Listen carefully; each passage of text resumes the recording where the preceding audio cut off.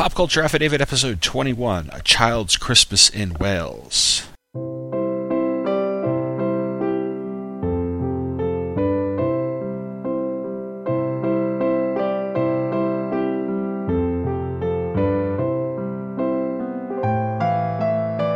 Hello and welcome to Episode 21 of Pop Culture Affidavit, a podcast that takes a look at everything random in the world of popular culture. I'm your host, Tom Panarese. And today I have a special quick holiday edition for you for 2013. I will be presenting the entire text of the Dylan Thomas story, A Child's Christmas in Wales, as spoken by Thomas himself. I'm pretty sure that I'm violating a billion copyright laws by doing this, and eventually we'll get a cease and desist order from somebody. But in the meantime, I wanted to share a piece that I really find just fun and enjoyable and great for the holidays, and one that in the circle of popular culture and around the time of Christmas, we don't necessarily turn to on a regular basis. What with our Charlie Brown Christmas and Rudolph the Red-Nosed Reindeer and It's a Wonderful Life and A Christmas Story and Die Hard and Lethal Weapon. But I discovered this piece a few years ago when I decided to teach it or use it in class to my sophomores, and it's slowly become, over the last few years, become one of my favorites. Dylan Thomas, if you don't know, was a very famous poet who died very young. He was born in 1914, died in 1953. And one of his most famous poems is of course, Do Not Go Gentle Into That Good Night, which, if you've ever seen Back to School with Rodney Dangerfield, is where you might have heard it. But this is a piece that Thomas recorded about a year before his death. I just went and read up on the Wikipedia page for this shortly this afternoon when I decided to put this together, and discovered that he was approached by a couple of people who were producers who thought that radio and audio would be a good medium for poetry, for the written word as well. And he had written the story in the late 1940s. It was published in Harper's Bazaar in 1950, and a few years later, in 1952, was when he was approached about doing an audio version of the story. So he read it when he was living in New York. And funny enough, he actually showed up at the studio completely unprepared, and it does not sound like that when you're listening to it. He has it was a great performance, I guess, but he showed up completely unprepared, and they actually had to find a copy of the written story from the Harper's Bazaar magazine, and this particular recording is credited as kind of a pioneering effort in recording, because it's kind of one of the ancestors of what we would call a modern day audiobook. And I know people who are really, really, really into audiobooks and who read them and listen to them all the time. I'm not one for audiobooks. I will just listen to podcasts. But this is a real treat. I personally love it. I love how I love his booming Orson Welles-y type of voice. I love that this kind of has the feel of a comfortable fireside story. And I love, and this is when I teach this in English class, I point out how there's a universality to it, that even though this clearly would have been the late 1910s or the early 1920s in Wales, it's got some of the same elements that you might expect from something more modern day. The annual Christmas gathering at your own house, perhaps. I grew up in the suburbs, had to schlep around to whatever relatives were hosting Christmas, whatever year we were doing it, and listening to him talk about the mischief he would get into when he was with his friends and throwing snowballs at cats, although my friends and I admittedly threw snowballs at cars, to the uncles who would eat too much and kind of drift off to sleep in the middle of the day, and the aunts who might get into too much wine, and how you'd sit there and try to put some of your toys together so you had something to play with on Christmas afternoon. And even if it's taking place in the story about 80 years earlier, it feels fresh because it's something that I can relate to. In the same way I can relate to a lot of what you see in A Christmas Story, or any of those films that either take place in a different time or are made from a different time, because it has this sort of universal characteristic. And that's really one of the things that makes literature great. So I'm not going to give it too much preamble. I've already given you about 5 minutes or so, and I think that it's only fitting that I take a break. In the spirit of Christmas, we'll not be playing a promo, but I'll play some Christmas music that's fitting to this. The selection you're going to hear is by a group called the Canterbury Carolers. My Aunt Sue and Uncle John had seen them. They're one of those kind of magical groups singing groups out of Chicago, the Chicago area where they live, and they had seen them perform somewhere and gotten a copy of the CD and sent it to me, and that I actually kind of grew on me after listening to it. So I'll play some of that. On the show notes, I will post the raw audio, the 20-minute raw audio of only the Dylan Thomas piece, in case you just want to download that for yourself, or you can listen to this podcast as well. So let me go ahead and take a quick break and hear the Canterbury Carolers with Deck the Hall. And when I get back, you will hear Dylan Thomas reading A Child's Christmas in Wales. Deck the hall with boughs of holly, fa la la la la la la la. 'Tis the season to be jolly, fa la la la la la la la. Don we now our gay apparel, fa la la la la la la la. Troll the ancient Yuletide carol, fa la la la la la la la. See the blazing Yule before us, fa la la la la la la la. Strike the harp and join the chorus, fa la la la la la la la. Follow me in merry measure, fa la la la la la la la. While I tell of Yuletide treasure, fa la la la la la la la la. Fast away the old year passes, fa la la la la la la la. Hail the new ye lads and lasses, fa la la la la la la la. Sing we joyous all together, fa la la la la la la la. Heedless of the wind and weather, fa la la la la la la la la.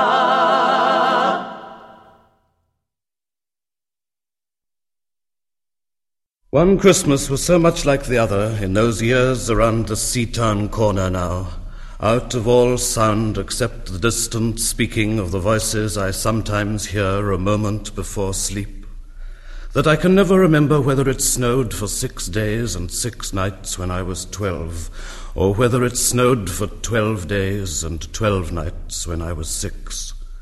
All the Christmases roll down towards the two-tongued sea like a cold and headlong moon bundling down the sky that was our street. And they stop at the rim of the ice-edged, fish-freezing waves, and I plunge my hands in the snow and bring out whatever I can find. In goes my hand into that wool-white, bell-tongued ball of holidays resting at the rim of the carol-singing sea, and out come Mrs. Prothero and the firemen. It was on the afternoon of the day of Christmas Eve, and I was in Mrs. Prothero's garden waiting for Cats with her son Jim. It was snowing. It was always snowing at Christmas. December, in my memory, as white as Lapland, although there were no reindeers. But there were cats. Patient, cold, and callous, our hands wrapped in socks, we waited to snowball the cats. Sleek and long as jaguars and horrible-whiskered, spitting and snarling, they would slide and sidle over the white back garden walls, and the lynx-eyed hunters, Jim and I, fur-capped and moccasined trappers from Hudson Bay off Mumbles Road, would hurl our deadly snowballs at the green of their eyes.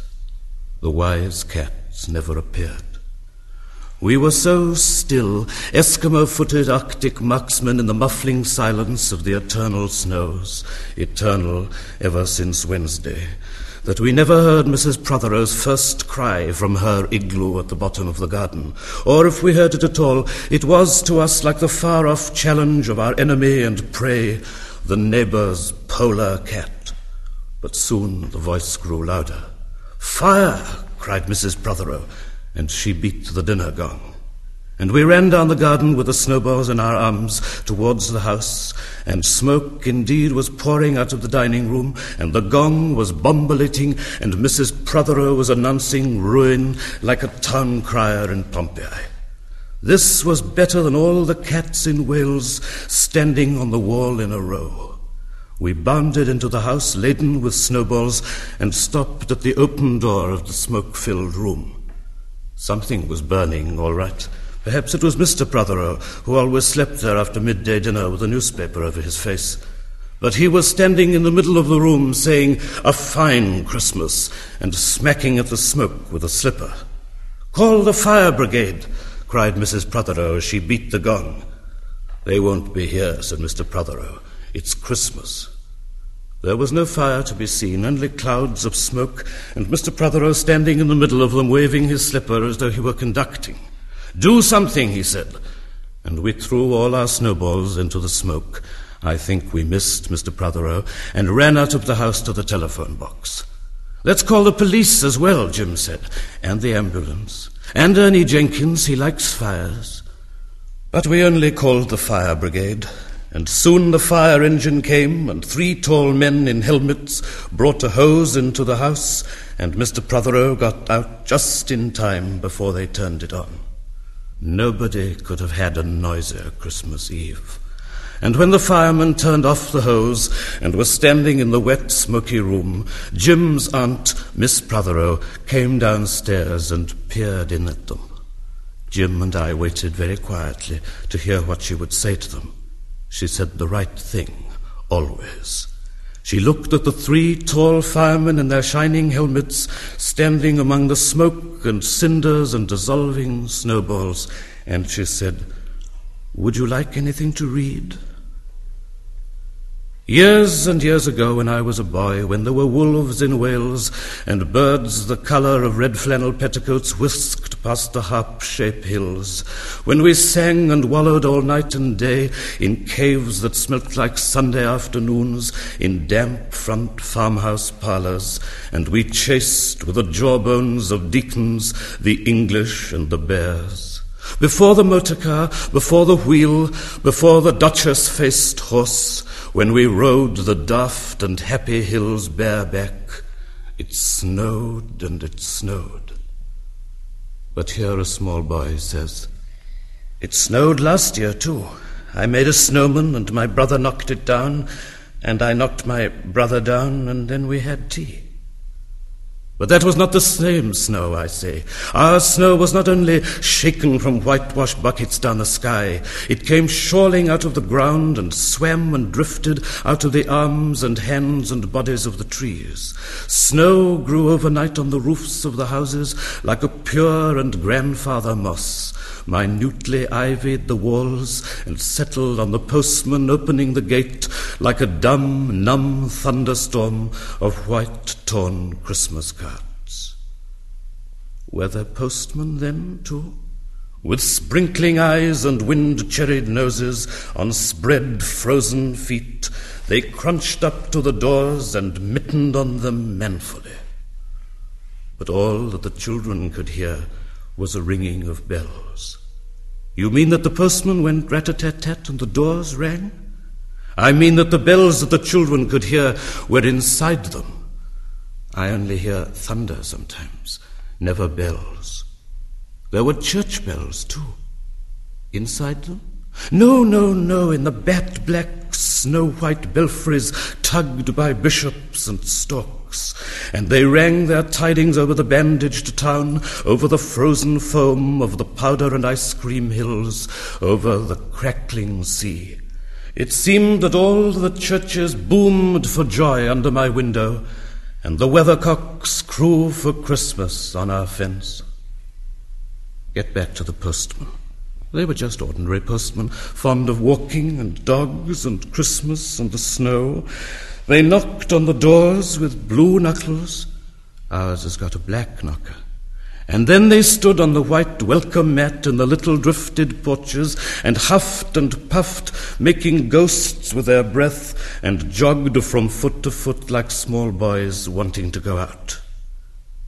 And then the presents, And then the presents after the Christmas box, and the cold postman with a rose on his button nose tingled down the tea-tray slithered run of the chilly, glinting hill. He went in his ice-bound boots like a man on fishmonger's slabs. He wagged his bag like a frozen camel's hump, dizzily turned the corner on one foot, and by God he was gone. Get back to the presents. There were the useful presents, engulfing mufflers of the old coach days, and mittens made for giant sloths, zebra scarves of a substance like silky gum that could be tug-o-war down to the galoshes, blinding tam-o'-shanters like patchwork tea cozies, and bunny-suited busbies and balaclavas for victims of head-shrinking tribes. From aunts who always wore wool next to the skin, there were moustached and rasping vests that made you wonder why the aunts had any skin left at all. And once I had a little crocheted nose-bag from an aunt now, alas, no longer whinnying with us. And pictureless books in which small boys, though warned with quotations not to, would skate on Farmer Giles's pond and did and drowned. And books that told me everything about the wasp, except why. Go on to the useless presents. Bags of moist and many-coloured jelly babies, and a folded flag and a false nose and a tram conductor's cap, and a machine that punched tickets and rang a bell. Never a catapult. Once, by a mistake that no one could explain, a little hatchet. And a celluloid duck that made, when you pressed it, a most unduck-like sound, a mewing moo that an ambitious cat might make who wished to be a cow. And a painting book in which I could make the grass, the trees, the sea, and the animals any colour I please. And still the dazzling sky-blue sheep are grazing in the red field under the rainbow-billed and pea-green birds. Hard-boiled, toffee, fudge, and all sorts, crunches, cracknel, humbugs, glaciers, marzipan, and butter Welsh for the Welsh. And troops of bright tin soldiers who, if they could not fight, could always run. And snakes and families and happy ladders, and easy hobby games for little engineers, complete with instructions, oh, easy for Leonardo. And a whistle to make the dogs bark, to wake up the old man next door, to make him beat on the wall with his stick, to shake our picture off the wall. And a packet of cigarettes. You put one in your mouth, and you stood at the corner of the street, and you waited for hours in vain for an old lady to scold you for smoking a cigarette, and then with a smirk you ate it. And then it was breakfast under the balloons. Were there uncles like in our house? There are always uncles at Christmas, the same uncles. And on Christmas mornings, with dog-disturbing whistle and sugar fags, I would scour the swathed town for the news of the little world, and find always a dead bird by the post office or the white deserted swings. Perhaps a robin, all but one of his fires out. Men and women wading, scooping back from chapel with taproom noses and wind-busked cheeks, all albinos, huddled their stiff black jarring feathers against the irreligious snow. Mistletoe hung from the gas brackets in all the front parlours. There was sherry and walnuts and bottled beer and crackers by the dessert spoons, and cats in their furabouts watched the fires, and the high-heaped fires spat, all ready for the chestnuts and the mulling pokers. Some few large men sat in the front parlours without their collars, uncles almost certainly, trying their new cigars, holding them out judiciously at arm's length, returning them to their mouths, coughing, then holding them out again as though waiting for the explosion. And some few small aunts, not wanted in the kitchen, nor anywhere else for that matter, sat on the very edges of their chairs, poised and brittle, afraid to break, like faded cups and saucers. Not many those mornings trod the piling streets. An old man, always fawn-bowlered, yellow-gloved, and at this time of year with spats of snow, would take his constitutional to the white bowling green, and back as he would take it wet or fire or on Christmas Day or Doomsday. Sometimes 2 hale young men with big pipes blazing, no overcoats and wind-blown scarves, would trudge unspeaking down to the forlorn sea to work up an appetite to blow away the fumes, who knows, to walk into the waves until nothing of them was left but the 2 curling smoke clouds of their inextinguishable briars. Then I would be slapdashing home, the gravy smell of the dinners of others, the bird smell, the brandy, the pudding and mince coiling up to my nostrils, when out of a snow-clogged side lane would come a boy the spit of myself, with a pink-tipped cigarette and the violet past of a black eye, cocky as a bullfinch, leering all to himself. I hated him on sight and sound, and would be about to put my dog whistle to my lips and blow him off the face of Christmas, when suddenly he, with a violet wink, put his whistle to his lips, and blew so stridently, so high, so exquisitely loud, that gobbling faces that cheek bulged with goose would press against their tinselled windows the whole length of the white echoing street. For dinner we had turkey and blazing pudding, and after dinner the uncles sat in front of the fire, loosened all buttons, put their large, moist hands over their watch chains, groaned a little, and slept. Mothers, aunts, and sisters scuttled to and fro, bearing tureens. Aunt Bessie, who had already been frightened twice by a clockwork mouse, whimpered at the sideboard and had some elderberry wine. The dog was sick. Auntie Dosey had to have 3 aspirins, but Auntie Hannah, who liked port, stood in the middle of the snow-bound backyard, singing like a big-bosomed thrush. I would blow up balloons to see how big they would blow up to, and then when they burst, which they all did, the uncles jumped and rumbled. In the rich and heavy afternoon, the uncles breathing like dolphins and the snow descending, I would sit among festoons and Chinese lanterns and nibble dates and try to make a model man-of-war following the instructions for little engineers and produce what might be mistaken for a sea-going tramcar. Or I would go out, my bright new boots squeaking into the white world onto the seaward hill to call on Jim and Dan and Jack and to pad through the still streets, leaving huge, deep footprints on the hidden pavements. I bet people will think they've been hippos. What would you do if we saw a hippo coming down our street? I'd go like this, bang! I'd throw him over the railings and roll him down the hill, and then I'd tickle him under the ear and he'd wag his tail. What would you do if you saw 2 hippos? Iron-flanked and bellowing he-hippos clanked and battered through the scudding snow towards us as we passed Mr. Daniel's house. Let's post Mr. Daniel a snowball through his letterbox. Let's write things in the snow. Let's write, Mr. Daniel looks like a spaniel all over his lawn. Or we walked on the white shore. Can the fishes see it snowing? The silent, one-clouded heavens drifted onto the sea. Now we were snow-blind travellers lost on the north hills, and vast dew-lapped dogs with flasks round their necks ambled and shambled up to us, baying Excelsior. We returned home through the poor streets, wherein their few children fumbled with bare red fingers in the wheel-rutted snow, and called after us, their voices fading away as we trudged uphill into the cries of the dock birds and the hooting of ships out in the whirling bay. And then at tea, the recovered uncles would be jolly, and the ice cake loomed in the center of the table like a marble grave. Auntie Hannah laced her tea with rum, because it was only once a year. Bring out the tall tales now that we told by the fire as the gaslight bubbled like a diver. Ghosts wooed like owls in the long nights when I dared not look over my shoulder. Animals lurked in the cubbyhole under the stairs where the gas meter ticked. And I remember that we went singing carols once when there wasn't the shaving of a moon to light the flying streets. At the end of a long road was a drive that led to a large house.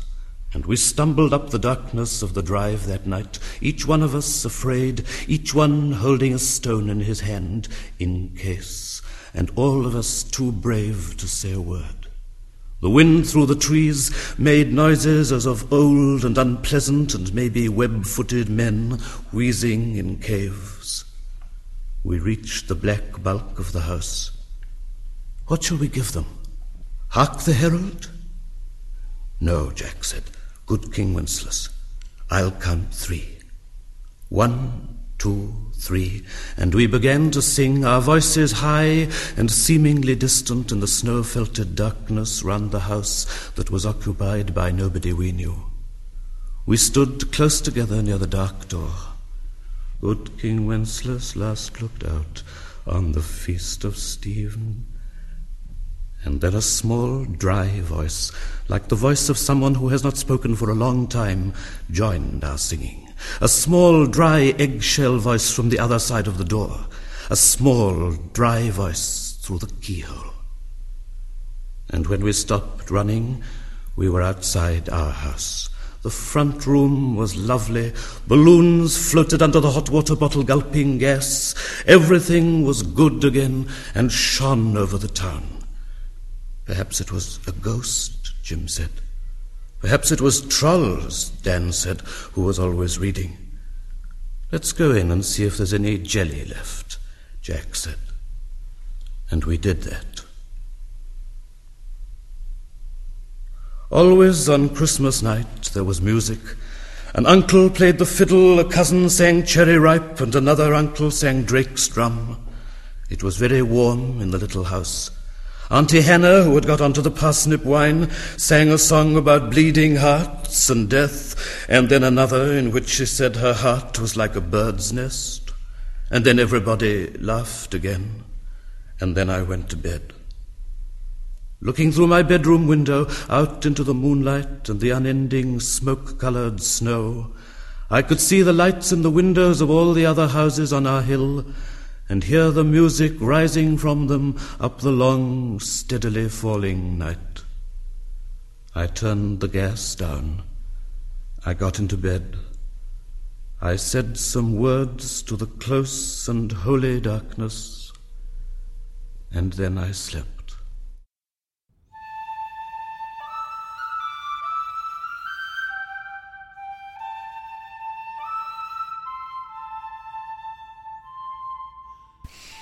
And that was A Child's Christmas in Wales. If you're still with me, I thank you for listening, taking this very brief trip down a sort of literary road for our December podcast.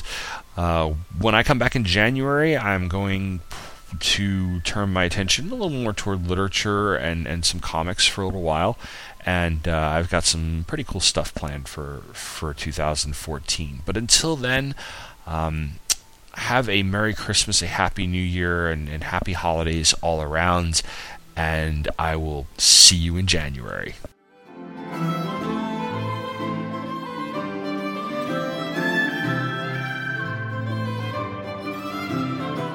You have reached the end of another episode of Pop Culture Affidavit. All music, clips, or other material used in this podcast are the property of their respective copyright holders, and as this podcast is intended for entertainment and I make no money off of it, no infringement is intended. Clips, pictures, and show notes can be found at Pop Culture Affidavit, a blog where each week I take a look at a random thing in the world of popular culture and give my opinion as well as personal experience and memories I have with it, which is located at popcultureaffidavit.com. Feedback and other comments about this podcast can be sent by email to popcultureaffidavit@gmail.com. Thank you for listening, and come back next time for some more pop culture randomness. We wish you a Merry Christmas, we wish you a Merry Christmas, we wish you a Merry Christmas and a Happy New Year. Good tidings to you wherever you are, good tidings for Christmas and a Happy New Year. We wish you a Merry Christmas, we wish you a Merry Christmas, we wish you a Merry Christmas and a Happy New Year.